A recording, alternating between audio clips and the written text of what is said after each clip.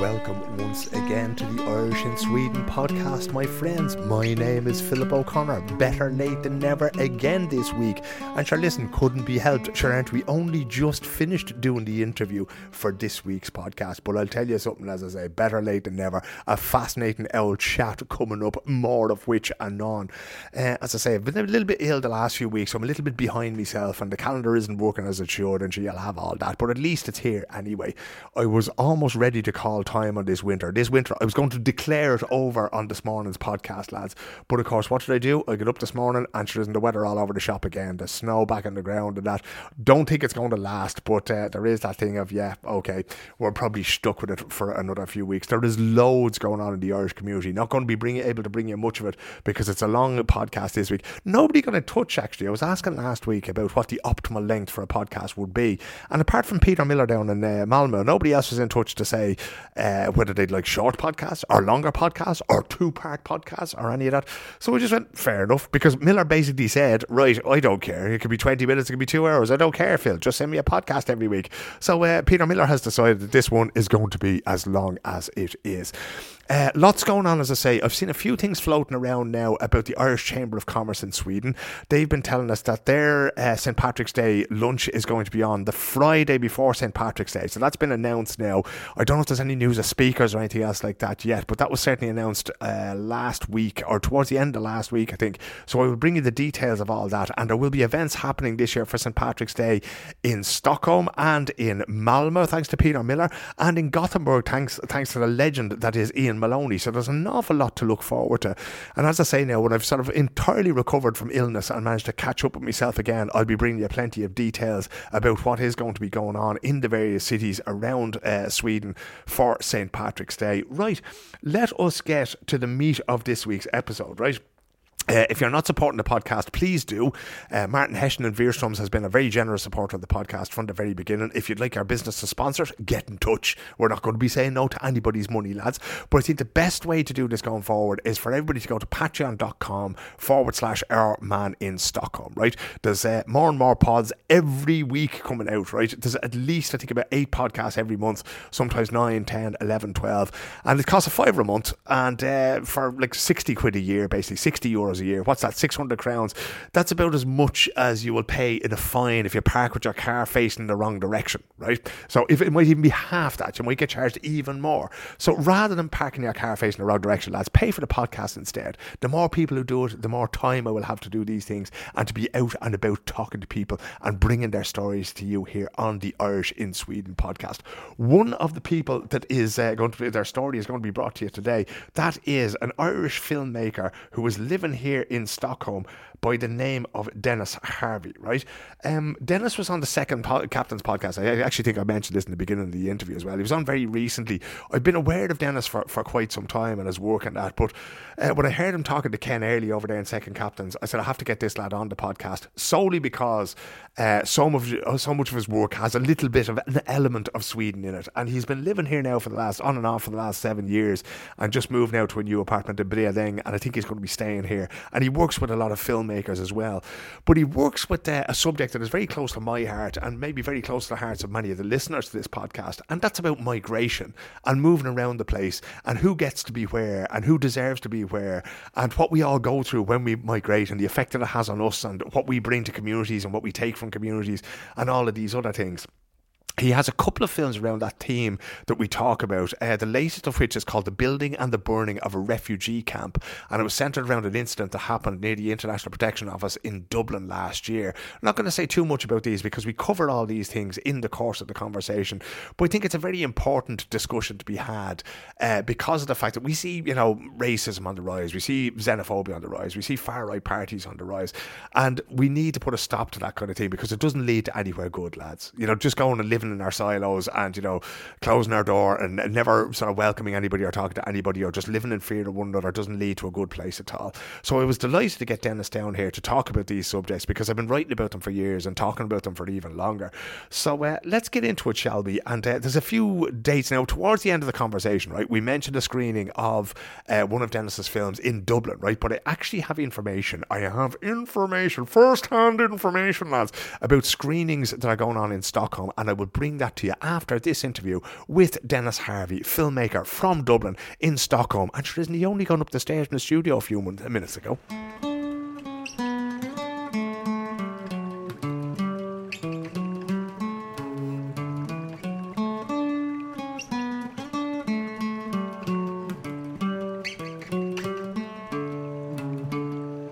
Right, it is recording. Dennis Harvey, an absolute pleasure to have you come down to the Irish in Sweden podcast studio. We call it that when we're not using it for another podcast. How are you keeping? I'm doing very well, Phil. Thanks very much. Thanks for having me. I'm delighted to have you. Not the reason we're having this conversation, but I was listening to the second Captain's podcast there recently, right? You should never promote anybody else's podcast or your podcast. I will break that fourth wall. And I heard you talking about your new film, The Building and Burning of a Refugee Camp. We'll get to that in a second, right? What was weird about that was, and I know we met before playing football way back, right? But I didn't realise you were into filmmaking. How did you get into that, and what was it that brought you to Sweden then? Yeah, we have to go back about 10 years to when I actually started making films. But I studied film studies and Spanish at university in Dublin. But that was that was mainly academic. There were some practical courses in that, and I really enjoyed we did this like documentary course, and it was like it sort of I think probably what everyone does with their first film. Like there was like an interesting character in the park beside my gaff, like where I grew up, and I wanted to make a film about him. He was like the gatekeeper of the park, and he sort of wanted to pull out the night before, and I had to I was like up all night trying to convince him, and just found that all really interesting and sort of a buzz, and then the possibility of like getting to know someone sort of through the camera and things was I think that's like I found that very interesting and engaging. And then after university I moved to Madrid for work, and that's when I started, like I got a camera and started making stuff, and I've been doing it ever since. And it was in Madrid where my like long road to Sweden started. I met my ex-partner who was studying in Madrid, and she's from Stockholm, and we lived in various places along the way, but then came to Stockholm to study in 2017. We both were doing a master's because the education is free and well supported here. So we love CSN as well, don't we? Yeah, we love CSN. I had to sort of get in the back door. You know, there's this thing where you don't. You need to be working before you've lived here for 2 years. You need to be working at least 25%. It's not really on any official things, but I think me and my friend who'd also moved from Dublin, or is from Dublin and moved here to study. He found out about it through this pub he was working in, and. So yeah, we were all just trying to find 25%, like quarter time jobs to be able to get the CSN from day one instead of waiting the 2 years. By the time our education would have been finished. So It's an amazing story. Like just that sort of roundabout way that you weren't out in Temple Bar some night, but it was in Madrid. Yeah. And yourself and your partner, you've been to South America together. She had sort of different kind of work to what you were doing, you know. Yeah. Could I ask you about your education in film, right? Because we think of it, us, the great unwashed. We look at it, we go, oh yeah, well, Die Hard, and and the Hollywood and the arc of the character, and that's pretty much all we know about it. When you do an academic education in film, what is it you actually learn? I mean, the thing with film studies is like it basically takes in everything else. Like it's like sort of doing a literature degree, except the text is film rather than a novel or something. And with my experience in film studies, it was like there was a lot of like psychoanalytic theory, and there was a lot of like also just like history and things like that. And then there is quite specific film theory. But it was mainly like a lot of it was like socio-political stuff, which then what I found most interesting was often like understanding the world through sort of like different sort of like trends in film and things like that. So like something I found really interesting was speaking of Die Hard and those sort of films, like with the Rambo films, which were so big in the US in the 80s. That was really that was linked to the sort of the end of this sort of like new, softer American foreign policy and things like that, which was seen as sort of like a failure by the right in America. And so Rambo was this thing where it was sort of dealing with that the US had lost its first war, that Vietnam was such a disaster. That then Rambo was a way of like, he was this like military figure, but he had to fight against the like the American system, because the American system had like sort of sold itself out or whatever. And that was like the start of Reaganism and the whole neoliberal era that we're still living with today, and living with the sort of dire consequences of. So I found things like that, these like huge geopolitical massive changes in the world, read through the Rambo franchise. Yeah, I found that encapsulated in Sylvester Stallone kind of thing. Yeah. And I find that like that. And I mean, I think that's all completely legitimate, a really good legitimate reading of what those films were, and like that where Hollywood is such a. I mean, it's changed a little bit now. Hollywood doesn't have the same hold as it used to on the culture. I think it's a more split culture now, a cultural landscape. But back then it was like, yeah, I think you could really read like a lot of Western history through trends in the cinema. Like, when you came to Sweden, did you do so as a sort of, okay, I'll do this for a bit of crack, I'll try it out, it might be okay for a few months? Did you ever see yourself making a life here as a filmmaker? It's interesting. I've gone. It's gone. It's like it's been up and down. Like when I moved here first, that was in 2017. 2017, yeah. And so Mina, my partner at the time, had one of these first-hand contracts, so like a direct rental contract with the landlord company. So we were paying really low rent. We were completely protected. Smack bang in the centre of town. Yeah, Odenplan, just around the corner from where we are, like a beautiful part of the city, or a very aesthetically pleasing part of the city. I think now that I'm more settled here, I love the hoods better. Like I think they're more. There's more life out where I live the now. Grit under the fingernails. Yeah, and all the immigrants like ourselves, I suppose, are in these places usually. But so when I moved here first, it was just like, I'd never known I mean, when I lived at home, I knew security like that, but I couldn't imagine having any security like that in Dublin, being a filmmaker. So I felt so secure and at home, and I was just sort of in awe of the city. And all of Mina's friends were like, none of them had thought about emigrating because they just knew they could have a life here. Yeah. And then I think there's problems with that as well, but I just found all that, I was sort of like, whoa, I can absolutely want to build a home here. Yeah.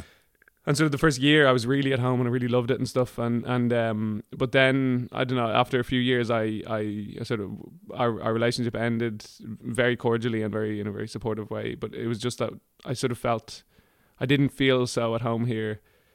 And it just felt, the silence and the winters, the silence and the winters and the sort of, you realize it's a very different culture. But then I was sort of thinking about leaving, and I was away for a time and things like that. And I think I'd underestimated how much of a life I'd built up here, and how much I appreciated the friends I'd made and the community of filmmakers that I was a part of and things like that. And it sort of coincided, like realizing that I did want to stay, coincided with my film work sort of getting more established here and getting more like establishing relationships with the Film Institute and SVT and the Arts Council here and things like that. So it like, yeah, it's definitely, I mean, I think when you've left home and you're sort of in the process of building a new one, you're always in this sort of flux and, flitting between, especially because I don't have kids, and I wasn't in a relationship then and things like that I was like, okay, I could go home, I could go back to Ireland or I could go anywhere else. Yeah? I could go anywhere. Yeah, but I was very much just like, I'll either go to Ireland or I'll stay here, because I'd lived in Spain, I lived in Chile for a while, and I think I was sort of like ready to not just start from scratch, because it's a big thing to start from scratch. I'm sure a lot of your listeners will know, like it's a lot, like, and I didn't really feel like I had the energy or just the desire to start from scratch again. One of the themes that runs through your work, and we mentioned your latest film, and as I said, we'll get onto that in a second, around the same time that you're talking about here, you started to make a film called I Must Away. And I watched it on Friday night, and I know you, I know your work, I know what you're famous for, in inverted commas and that kind of thing. I was absolutely gobsmacked by that film, because it was so personal and yet it was so global. The stories that you told were of people from Bangladesh, of people from Chile, of an Afghan man, Ali, who you knew here in Sweden and who had to leave. I mean, it's kind of like Once Upon a Time. It's like a massive story that yet you managed to get it done in like 73 minutes, you know. Is that something that you're proud of? Is that something that was difficult? Is that something that you wish you hadn't done? Because your relationship with Mina is in there as well. You know, obviously the film was finished after that relationship finished, which I found amazing. There's a scene of her dancing in it, which I thought was one of the most powerful things in it. And I still don't know why, you know. So explain all those things to me, if you will. Yeah. No, I'm glad you connected with it, and I'm immensely proud of the film and proud of us all for what we've done. You know, like you mentioned, Hashem is from Bangladesh, and he had to flee there after changing government threats on his life, and we met in Madrid. Alicia is originally from Peru, but had to flee, or had to sort of leave Peru and try to make a life for herself in Chile, and then subsequently moved to Spain because she couldn't really make a life for herself and her kids in Chile. And then Adriesa fled Afghanistan, was taken from Afghanistan by his parents when he was 2 weeks old, and then grew up in Iran, where Afghans don't really have any rights. And when he was 14, he walked to Sweden. Walked by himself. Yeah. Well, he was like in a smuggler boat, obviously over the Mediterranean, but the rest he walked. Like got his head kicked in by border guards along the way and things like that, and made a life for himself in Sweden. Got a deportation order in Sweden. Has now made a life for himself in France. And then it's also me and Mina's relationship is in it. It's a really, really beautiful part of my life. We're still great friends. My grandmother and her neighbours' stories are tied in. My grandmother passes away, and then the film is sort of addressed. You know, the voiceover is like a series of letters to her from me. So it's so personal and it's so huge sort of for all of us. It's 7 years in all of our lives, and I find I think I'm really glad to have documented that, and it's nice. I've been showing it quite a lot in different festivals and things like that, and I was just in Estonia, in Tallinn, a couple of weeks ago showing it, and the person doing the Q&A was saying that what he really liked about it was that it's about migration, and it's, you know, which is a huge political issue, but that you're not really thinking about migration as like this divisive issue. You're sort of thinking just about these people's lives and all of our lives and how they're interwoven, and that's what I think is sometimes lost, maybe when migration in inverted commas is talked about, you know, like it is at the moment in Ireland, as like where the far right are sort of dictating the narrative about Ireland being full, which is complete nonsense. How's the Irish first and all this? And all that stuff. So but migration it's always, the whole like history of humanity is about moving and discovering and finding a place to build a life and have a home, and especially in Ireland, like it's such a huge part of our identity and our history, and we should be proud of that. I think it's amazing, and so migration is just it's an ongoing constant. It's not something new. It's not something dangerous. Like it's just our sort of existence. It's our human existence, and I think that's what I was trying to do in the film, because I watch a lot of films about migration, and I work a lot with migrants in different ways, and I think I felt I wanted to try to sort of communicate the feeling, like what happens to your soul when you move and things like that. So I'm glad. I'm glad you enjoyed it, and I think it's hard not to enjoy a film like that. You mentioned there that the voiceover of the film, so no spoilers here, right? In the beginning, we hear your voice and you're talking to somebody, and straight away somebody who works in media is going, okay, I need to find out who that is. And it turns out that you're talking to your grandmother, who I believe is a Galway woman who never moved more than 6 miles from where she was born.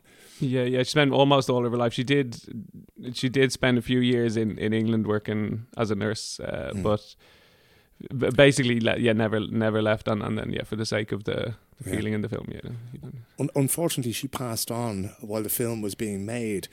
What do you think she would have thought of it if she had gotten to see it? It's so funny. I was talking to my mother about this before we showed it first in Ireland last year at the Dublin Film Festival, and just the day before the screening, she was saying that Granny would have never She would wanted have me to, yeah. She would be like, she would not have let you. Jesus, let you Dennis, show don't do this. that to me. Yeah, like, so it's funny because I think she was just a really pious woman who just worked and prayed for the safety of her loved ones, really, and so she wouldn't have wanted to be the subject of a film or anything like that. She just wouldn't have wanted that attention, but she would have loved, like, she taught me a lot, like, about how and so did my parents, but like, there's something with that. It was sort of another life she had, and it was completely from another era, and like, and we used to write letters. Like, she was that's the last person I wrote letters to from every place I went to. It was always a nice way of sort of landing in. I remember, like, in my first weekend in Madrid, actually, I don't really follow GAA, but I remember listening to Dublin winning the All-Ireland, if they did, in 2014. I remember listening to Dublin Anywhere were playing, and like sitting in the square in Madrid, it was like boiling hot, and I was writing a letter to my granny, like, and that was sort of my way of sort of landing in the place and like, you know, reflecting on a few things that had happened, like, and then the letters in the film, they're sort of based on all those things, but they of course they're sort of semi-fictionalized in a way, in that they need to convey some sort of information and reflect on the questions in the film. The more I hear you talk about it, and you talk about the politics of movement, and Ali Reza is also in Paris now, the man who walked from Afghanistan, and he's making films and talking and writing about the same subject. And yet it seems your grandmother tells a great story about, I don't know if it's your mother or if it's is it your mother she's talking about? Yeah, she's talking. My mother is in the room, and then she's talking about my mother's cousin. So I think it was the mother's cousin who arrived down, and she was saying, "Look, I'll make her dinner," and she's going, "Oh well, it's going to be late enough." Look, I'm going to make it anyway. And there was so much love in that moment, and the way that, you know, a simple Galway woman like your grandmother, I mean that in the best possible way. There's like, look, if she's going on the road, I'm going to feed her, kind of thing. And that was one of, again, a very powerful thing for me, because when people are moving, what do we think of? We think of their safety, we think of sustenance and that kind of thing. Why do we find it so hard to do that for others? And by we, I mean Fortress Europe now, where we fucking won't let anybody in, and, you know, what we have, we hold. Why do you think, when you talk to people like the men in the camp on Sandwich Street, like Ali Reza, like people in South America, what is it that's so difficult about that, Dennis? Yeah, it's a very good question, and it's a very big question. Like, but I think it comes down to that, like, we're living in a moment or an era of, like, a real lack of political commitment and political vision. Like, I think the sort of centre left parties of Europe, like the Social Democratic parties and in Sweden the Christian Democratic Party, they've really sold out their values when it comes to migration. They've been scared by the far right and the right, and I think they've sort of they just haven't sort of looked inwards and said, like, well, okay, what do we actually stand for? Like, and I mean, I don't know, like, I don't know enough about say, like, the history of the Social Democrats, that if I don't know if they are fully properly committed to the anti-racist party, but I do think I think with better political leadership and like better vision and determination, the line could have been held so much better in Europe, in European politics. And I think that's why it's a very interesting time in Ireland right now, because we'll see, you know, we'll have an election within a year, like, and there's people who are very determined to make migration a sort of divisive issue, and if we do have, like, vision and sort of a commitment to compassion and humanity, I think they'll be humiliated again, like they were. These far right parties will be humiliated again, like they were in 2020. But if not, you know, if I think it's sort of in Sinn Féin's hands, because like, maybe fall a little bit or something, like. But if Sinn Féin don't take a good stance on it, I think, like, or if they sort of cave, like they haven't done until now, and I completely applaud them for. But they've been very quiet recently, which is a bit worrying. Like, I think it could go badly. Because I think ultimately, and that's sort of what I try to do with my work, is that when you actually just get to know people, when you, like, and this is sort of banal in a way, but like when you just talk to someone who's finds himself, you know, an Afghan in Sweden or a Nigerian, like in Ireland, like, you'll realize that, like, you're both people, and you want to have a buzz, and you want to, and they'll probably want to just get a job and send money home, like definitely your uncle or your auntie did if you're Irish. You know, like I'd say I couldn't imagine there's many families in Ireland who didn't get money sent home from America, Australia, England, wherever, or even just be relieved of the burden of the extra mouth on the farm. Yeah. It's just wild to think, that all of a sudden. I always sort of react to this thing, especially when an Irish person says, "Oh, they're economic migrants." You fucking think? You think we invented that? Exactly. It's just such a nonsense. That whole thing, And that's the thing. Like since 1960, migration has roughly about 3% of the world has been migrants. The vast majority of people stay where they're from. So what's changed, like in recent years, people from more places have gone to fewer countries. So that's changed a bit. But broadly, the amount of people who are migrating hasn't. It's not like we're living in this time where there's a huge increase. Like it's always been broadly the same. Yeah. So it's just about sort of not caving to these sort of nonsense ideas that aren't really offering us anything. Like a lot of these, like so much of rural Ireland is dying. So much of rural Sweden is dying. Yeah. We need people mainly because it's mainly the people who make it to Europe and things like that are young and driven and maybe have a family at home that they want to bring, or maybe want to build a life with a new family in the place. And they're like, from my experience of about 10 years working with migrants, people want to work, and they're willing to work. They're not coming very here for hard. social welfare. No one is like, and they're willing to work in jobs often that's like, sometimes we maybe don't want to tell ourselves this, but like say Alicia in the film in I Must Away. Like it's all for her kids, like, and her kids are 15 and 17 now, and they're like, she's completely sacrificed her life so they can get an education, go to college, and then work the jobs they want. Her two kids seem to be very bright, very intelligent, very good at school, and that kind of thing. And she just went, okay, I'm going to Spain. I think she worked as a live-in sort of a nanny, maid kind of thing. She's still doing that in Spain now as well. Live-in still, away from her own family. Yeah, for Monday to Friday. Okay. That's a hell of a sacrifice, all the same. Yeah. But thankfully, her kids and her husband are in Barcelona now with her, which is great. So they're closer. I think the husband had a Barcelona jersey on in one of the shots. He's probably delighted. Santiago, yeah. She had sent it back. She'd brought it back with her. Fantastic.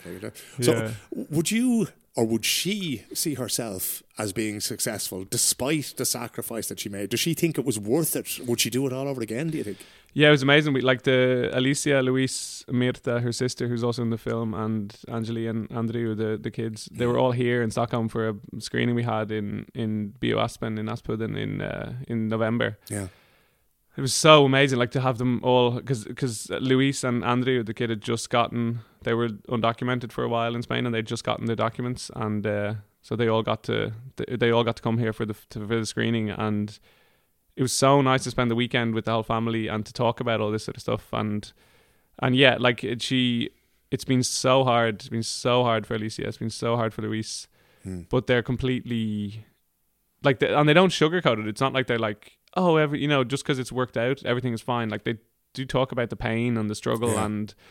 I wish Alicia, it didn't have to be like this. Kind of thing. Yeah. But it's like but they're completely content that it was the right thing to do, and it's gonna, it's the best thing for the kids and stuff like that, and it just adds so much. Like everyone who had the pleasure of meeting them that weekend was just like completely in awe, because they just add so much joy. I mean, of course you can't. I'm not saying everyone who is a migrant is great or whatever. There's definitely pricks who've migrated and things like that. Some of them in the Irish community. Yeah.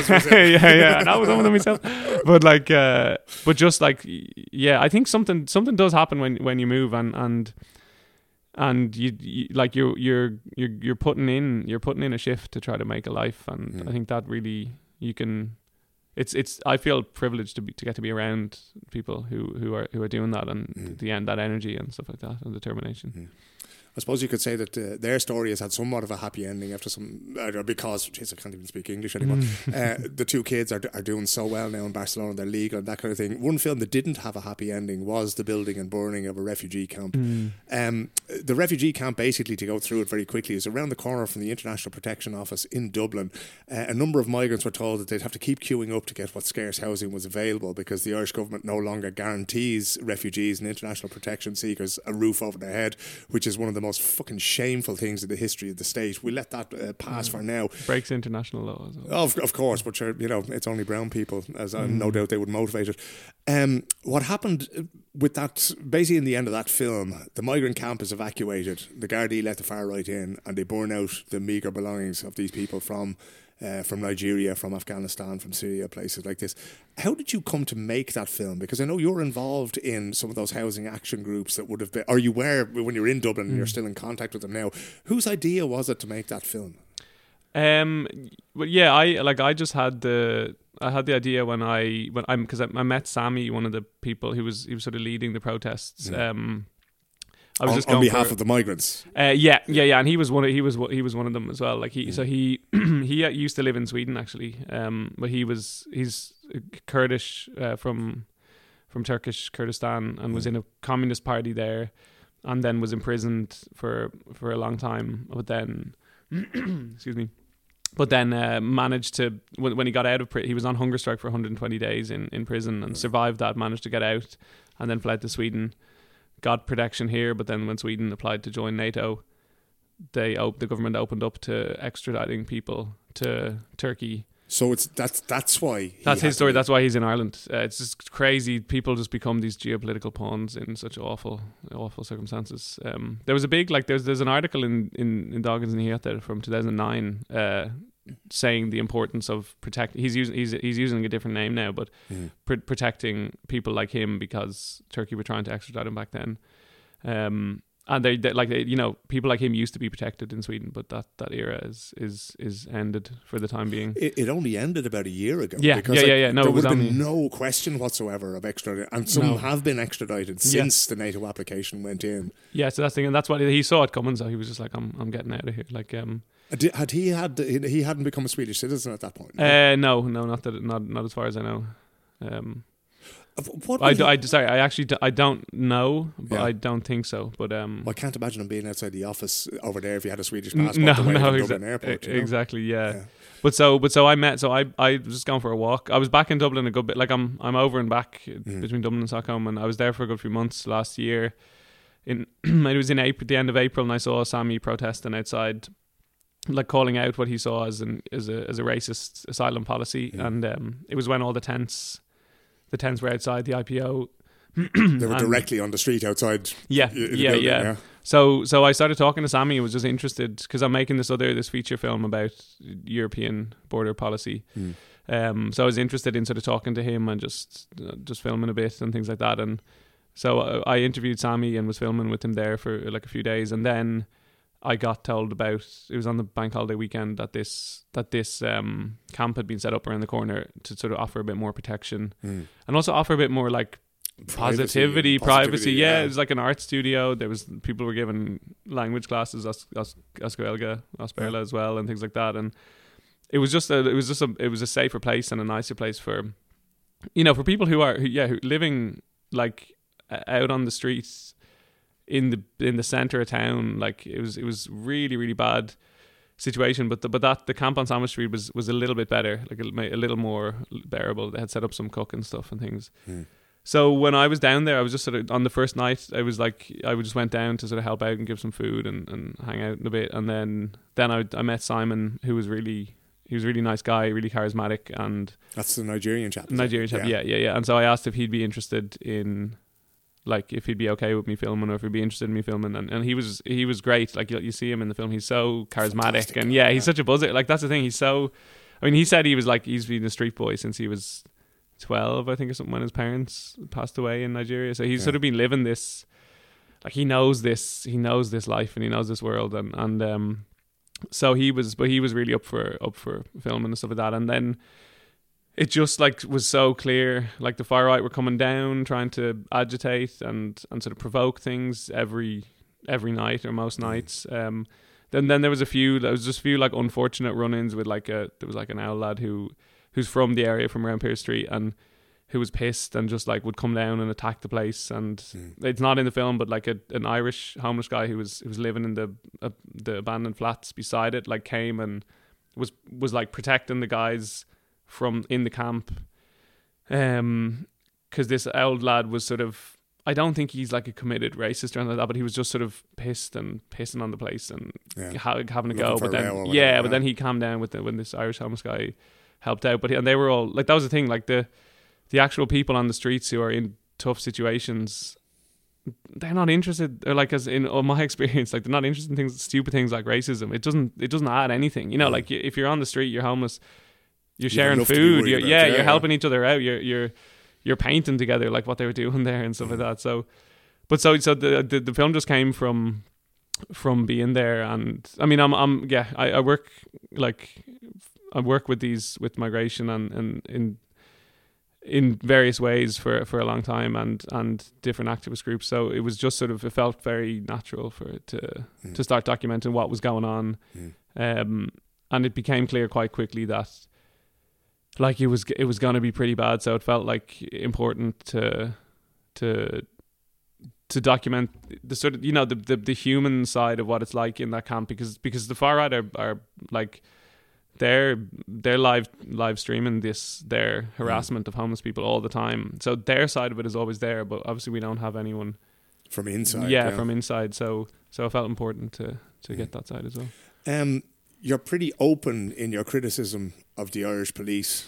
You basically say counter-protesters. There was a counter-protest on the same day as it was burned. They were escorted away. You can hear all sorts of violent threats being made. Your camera was going to be smashed. Somebody's going to open your head, this kind of thing. And I don't know if that was directed directly at you or somebody who was with you. Me and everyone around me, yeah. Yeah. So you're being exported. You're being escorted away, and these things are being said. Presumably the person who said those things wasn't arrested, anything else like that. And then you basically said that in the film, you said that the Gardaí allowed them to enter the camp, which presumably was empty at that stage. Anybody with any sense was gone. Like, I know Simon does it, like in that a little bit previous, that you see him packing up his belongings, because like you say, he's been on the streets in Nigeria since he was 12. He knows what's going to happen here. Yeah, he was also determined to stay. He was like, at the start, he was like, no, I'm staying. Like, he was true. He was like, I've nowhere else to go, unless we're housed by the IPO. But then after it, like, when people started gathering, you could feel, it was just like, you could feel in the air that something really bad. Yeah. So thankfully he did. And thanks to the Revolutionary Housing League, this left-wing activist organisation, who, like, they knew the seriousness, they knew nothing was going to happen. The IPO weren't going to house, or the Department of Integration weren't going to house the people in the camp. So the Revolutionary Housing League gained access to an abandoned building. Like, there was a perfect place. They've subsequently been evicted, but in the north side of town, there's a building which is in perfect condition. It's owned by some investment group. It's just been left there to rot. But they gained access to that place and occupied it and housed the homeless asylum seekers. They housed like 20 people there for a good few weeks until they were evicted. But so thankfully, like, Simon went there because he knew he could have a roof over his head that night. Yeah. But so the thing with the guards, like, there was about 100 of us. The counter protest was called by these left wing activist groups and like housing action groups and things like that. And there was about 100 of us just defending the camp, or just standing in front, even though it was empty. It was sort of this symbolic thing of value, that, like, look, like, we're all calling for housing for all, if you're Irish or if you've applied for asylum here. And there was like it was about maybe 200 or so far right people. Like, it was sort of like committed far right people who anyone who follows this would know and recognize. Then also just like young fellas who I think who were looking for a scrap or whatever, and who knew they'd get one. Young fella. yeah, exactly. And some of those lads are angry about stuff. I think probably rightly angry, but it was just unfortunate they were directing it towards the most vulnerable in society.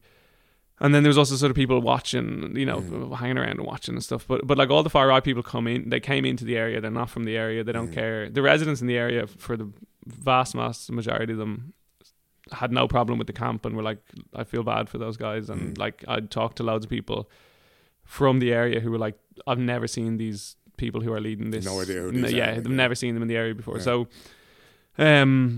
So it was like a standoff basically, and the guards then sort of spoke to some of the leaders or whatever of the counter protests and were like, we'll escort you out of here, which we were happy with, because there was no one in the camp.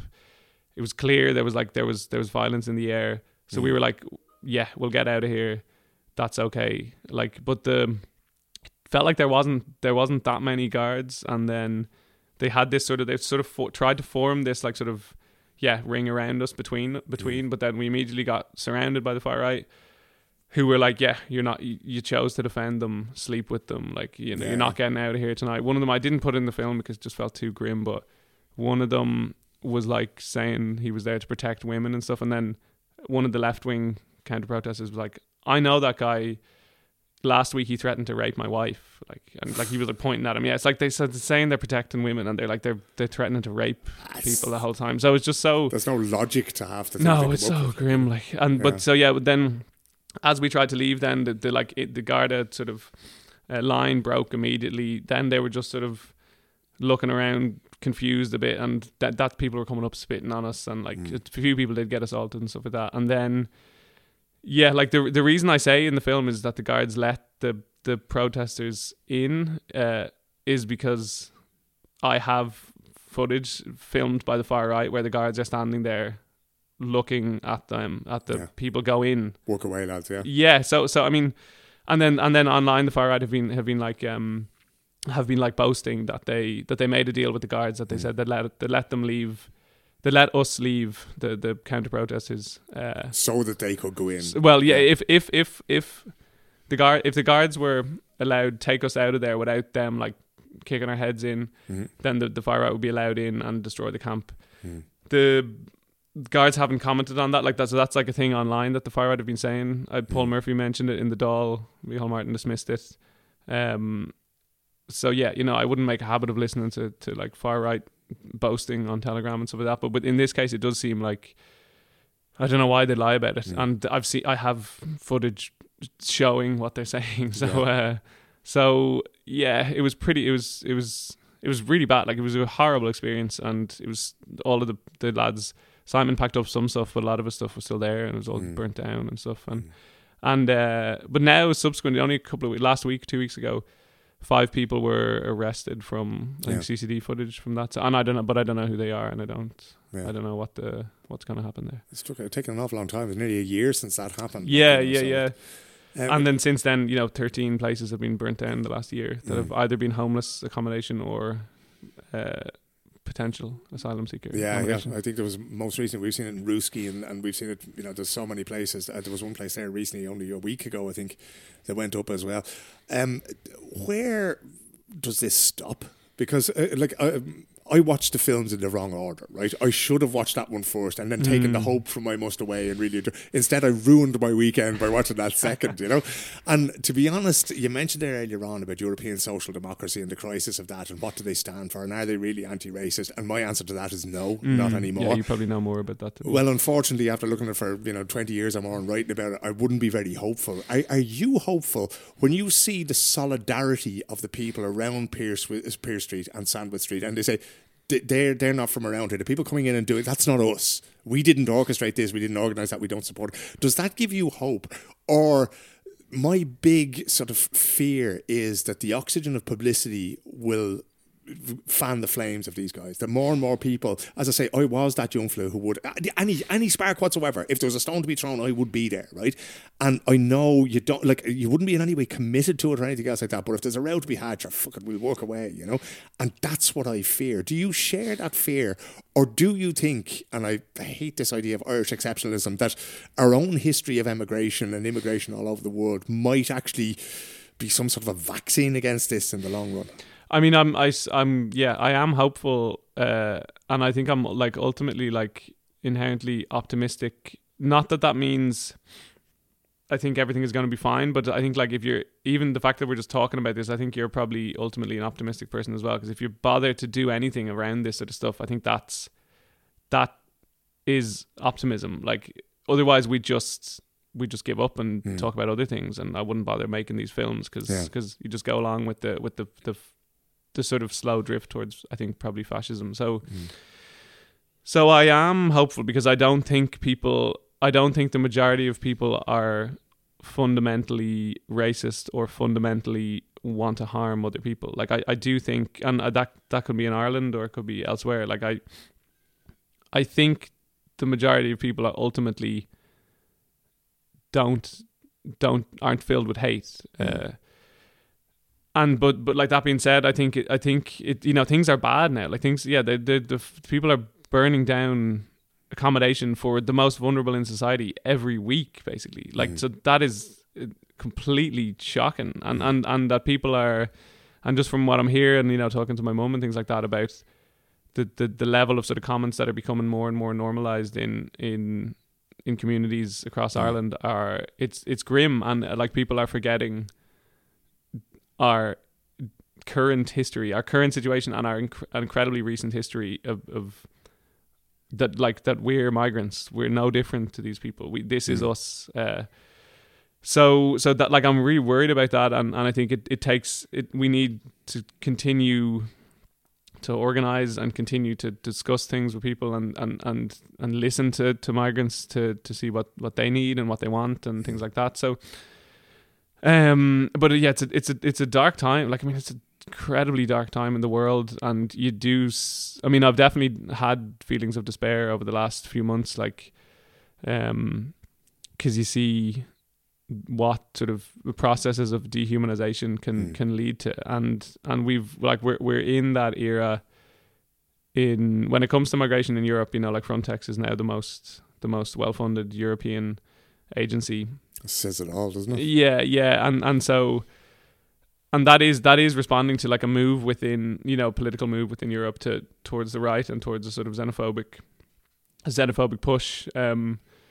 But then also, I think also just the practicalities and the pragmatics of the situation is gonna, it will probably save us in a way. Like, you know, the thing here where like the Swedish Democrat sort of led far right government are like I've friends now every week. I'm hearing of another person who's getting deported, who've been here for years and things like that, who have jobs and things. So like when they soon achieve their goal of like negative immigration, there's going to be massive labor shortages. Like we're not going to have people to operate on us. We're not going to have people to take care of our elderly people, or there won't be a restaurant left in the country. No, yeah. Imagine just eating like Husman's Kost or just like, you know, meat and spuds every day. Like, it'd be miserable to live in Ireland or Sweden. And it'd be like being back with your granny in Galway. Yeah, well, that would be great. We'll do for a few days. Yeah, exactly. Like, but so I think that like that's not sustainable. Like these ideas are these like sort of exclusionary policies aren't sustainable. They're not going to work for people. So in those ways, like, I'm hopeful that things will change. But then it's worrying to think of, like, you know, like there's always underprivileged people, and there's always people who need like to come to richer countries. And I'd hate if we got to a position where it's like there's sort of very particular migrants are accepted. You know, you can like sort of extract a big body of labour to come. I think it's called the Australian model these days. It's like, you know, you have to tick in all the points. Oh, well, I have a university degree. Oh, yes, that's all right. Oh, I'm going to come as a cleaner. Sorry, not you. You know? And it kind of reminds you of that sort of Family Guy thing where you have Peter Griffin with a hat on, and it's like, okay, the shades of skin where things are all right and not all right is ultimately what it comes down to. You know? Yeah. There's another film that you're working on at the moment, and I don't know the entirety of the details. I don't want to reveal too much in case you decide to change your mind utterly. But you've been looking at the subject of identity, and especially for young Irish people and how they relate to their own culture and that kind of thing. Can I turn the lens back on you and ask you how you see your own Irishness? Because all of these things ultimately are things that they're stories we construct to make our lives more livable. You know, and that's who our identity is. That's who we belong to. That's the tribe that this podcast is part of that kind of way. How do you see yourself in that? Because you don't necessarily seek out other Irish people where you go. You meet who you meet and you tell the stories you find. Do you see yourself? Is that something that's important to you at all? I mean, I think it has to, because the new film Celtic Utopia, is grappling with Irish identity, and through the lens of sort of how young people relate to Irish folk culture, mainly music. How do they do that these days? Is it Lankum? Is it the Mary Wallopers? Do they go back to Planksty and Sean O'Whalon, or where do they experience it? Those, the Lankum and the Mary Wallopers, are two of the bands in it, and then there's other artists like Aisling Orr, Nia and Ruth Clinton and Eve Moriarty and stuff. These people who are like, I mean, there's an amazing thing going on, I think, in folk music at the moment in Ireland, which has like in the 70s, bands like Planksty were doing similar things, and I mean the people we're looking at and the sort of way what we're focusing on is this like understanding Irish history as a post-colonial history, or in the North like a semi-post-colonial colonial history, that, and like dealing with the trauma of that, but like and I think that seems to be for me anyway, it's a really useful and helpful way of understanding why I actually liked Irish, studying the Irish language in school, but most people hated it. My brother hated it. Most of my classmates hated it.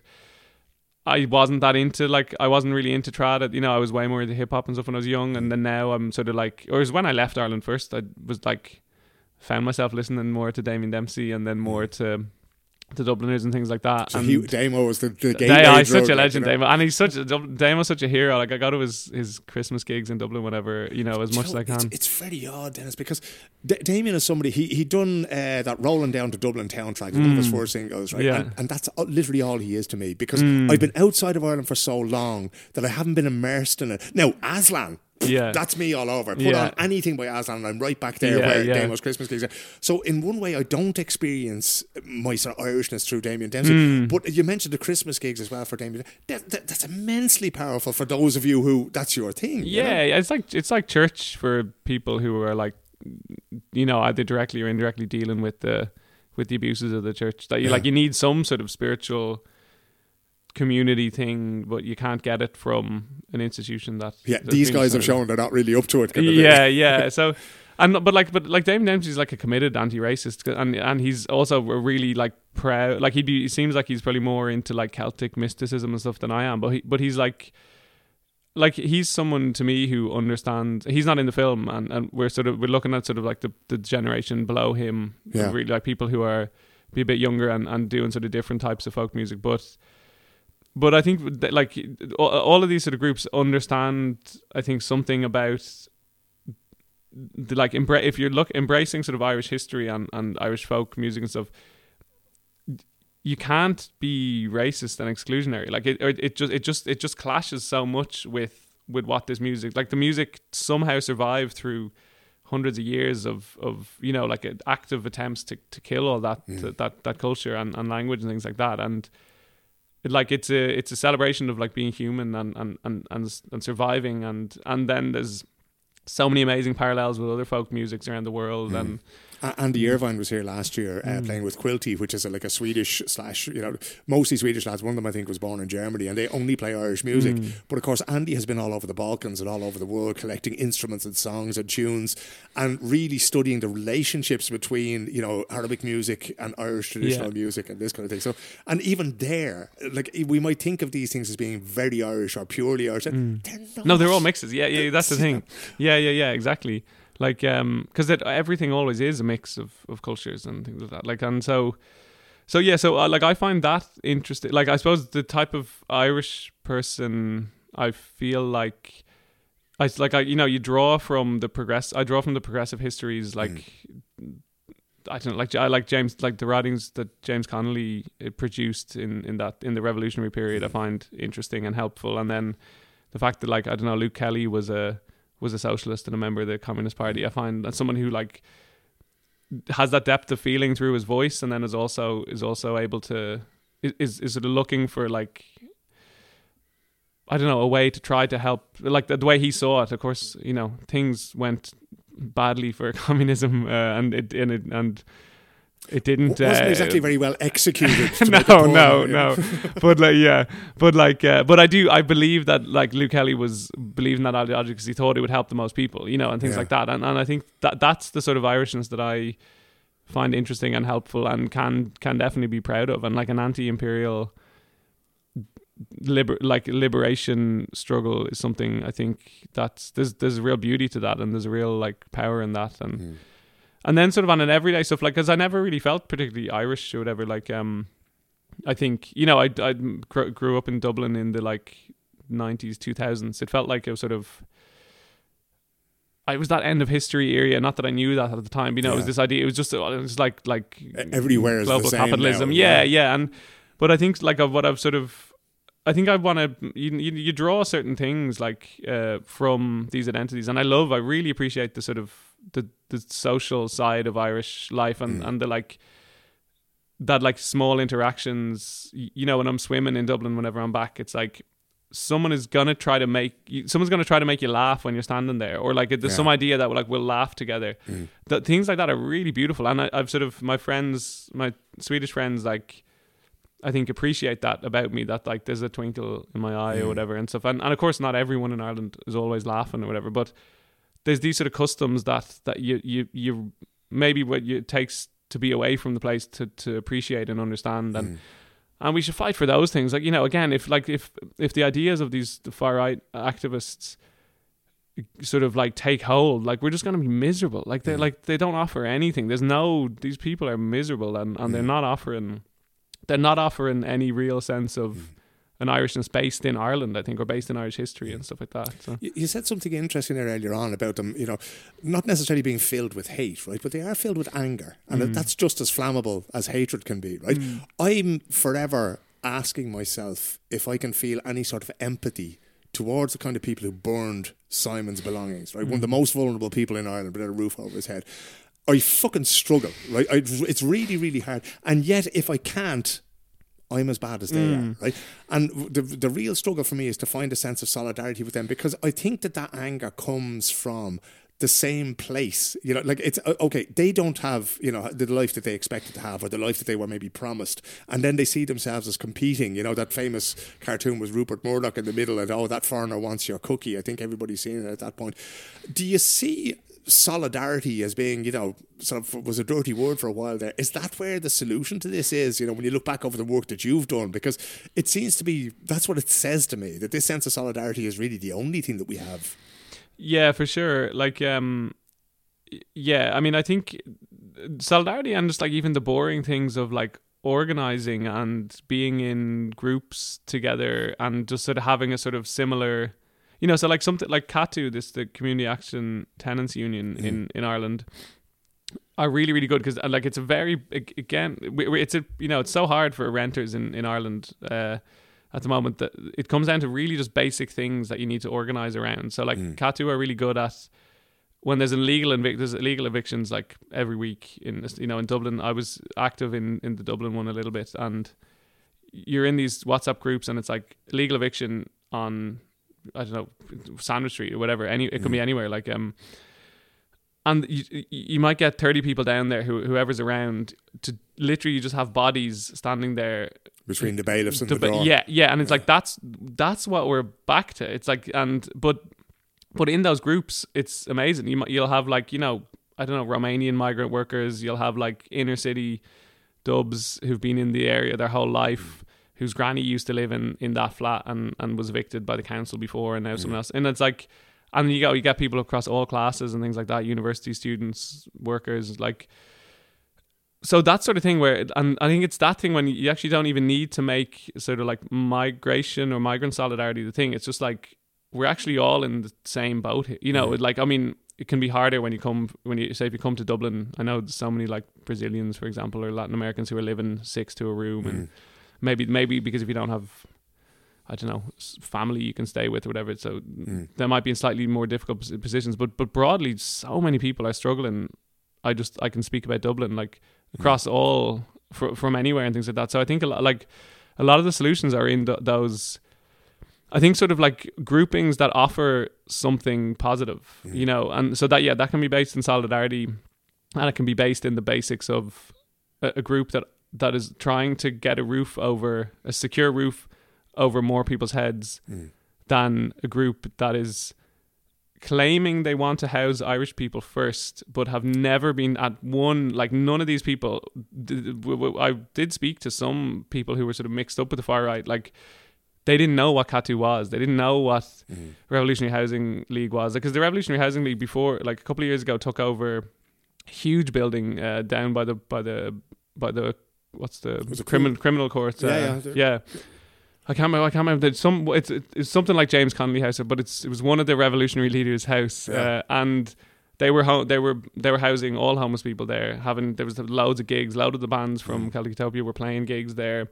Again, like I think Glenn Hansard turned up there at some point. That was the one on Poolbeg Street a good few years ago. Yeah, but that sort of stuff, like, so those positive things, and that was supported so well. Like those things that offer a positive, constructive idea, I do think those chime so much more with Irish people or with people in Ireland than the ideas that say, you know, like a lot of these communities, it's like X community says no.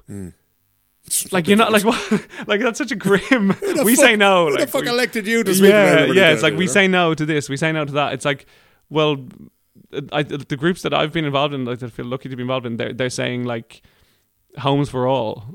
Yeah. You know, and I think just those ideas, like they're fundamentally, it's like fundamentally a simple idea. It's like a positive, constructive urge against an exclusionary, negative, destructive urge. And I do think people are more drawn to positive, constructive ideas. I think we've seen some very positive and constructive ideas in your films. Where can people see your work? Is it being exhibited anywhere? Is it, you know, will you find it at your local Cineplex now? I'd say Celtic Utopia might be in the Cineplexes, because it's an easier sell, like Irish young people doing Irish folk music. I just had this vision, right? When you're up for your Oscar next year, I get to reuse this podcast. It's fucking excellent. Sell it to the highest bidder, you know. But so I Must Away and the Building and Burning of a Refugee Camp is showing at Dublin International Film Festival on next Tuesday, on the 27th of February. Okay. That's sold out though, unfortunately. But will you be there yourself, will you? I actually won't be, because I was gonna go, but I try to travel by land these days, and it takes about tough to get to Ireland. It takes about 3 days. Yeah, so I'm doing that. I'm doing that for the screening in March. So at the Irish Film Institute in Dublin, the IFI, on the 20th of March. It's great. They were going to be showing I Must Away, but they're actually showing. They've added the Building and Burning of a Refugee Camp to that program. And there's loads of tickets for Dennis that. Double header. Dennis double header. The popcorn, lad. Yeah, the popcorn out. And so actually, it's interesting that you said you felt you showed them in the wrong order. I've actually requested that we show I Must Away and then show the Building and Burning of a Refugee Camp. Oh, you miserable bastard. Yeah. I mean, it just feels, I suppose it feels with the election going on, it feels like we need to have a discussion about. Yeah, if you want them to, it's always like, what do we want them to leave with? And if it's that, right, okay, I understand the idea of it, but still. And then, but both films are sort of showing in different places. So if maybe there'll be a link to my social media account or something in this. We will stick that in the show notes for anybody who wants to listen. You've found your way here to our humble abode in the centre of Stockholm. Dennis, don't be a stranger. Any movies you're making, well, Celtic Utopia is coming out. When do you expect that to hit the screens, do you think? It should be next year, I think. Should be next year. I'm delighted to hear it all together. As I say, anything you're working on, anything that you find, drop back in again and tell us. But for now, Dennis, thanks so much for coming down. Thanks so much for having me, Phil. There you go. That was indeed the wonderful Dennis Harvey, and I could sit there all day and all night and talk to him about politics and movies and all sorts of things besides. Now, at the moment, behind the scenes here, I am desperately trying to fish up a link that he sent me, because just before he left there, he was telling me that there is 2 different showings of the Building and Burning of a Refugee Camp. It's going to be part of the Tempo Documental Festival, and it's going to be in the Zeta Cinema here. That's the Zeta Cinema in Stockholm on March 8th and March 10th, right? The Tempo Festival. And I will include the link to where you can get tickets for that in the show notes. This particular film is quite short. It's only about 20-25 minutes long, and it's definitely worth getting along to. As I say, an amazing piece of work altogether. It's quite chilling. I found it a little bit depressing and a little bit dark and that kind of thing, but as we were saying there in our conversation, that you know, we kind of have to try to find the glimmers of hope in this and try to find the things that we can rally around together to build a better community and a better society. And sure, isn't that what we're doing every week on the Irish in Sweden podcast? That is it for this week, my friends. Patreon.com/Our Man in Stockholm. And please, if you enjoyed this conversation, share it. Let people know what I'm up to. And maybe they might become subscribers. Maybe this might be the week where you become a subscriber because you enjoyed the crack with Dennis so much there. I will be back again next week, hopefully at bang on 7 o'clock in the morning, because Kevin Carroll is going to lose his temper one of these days. Go, come on, crowd, you know, I used to be able to rely on you, Phil. But, you know, as I say, hopefully I'll be over this illness that I've had for the last while that has slowed me down, and normal service will be resumed next week. Until then, my friends, take care of yourselves, take care of one another, and I'll be back again in your headphones very soon indeed. Good luck.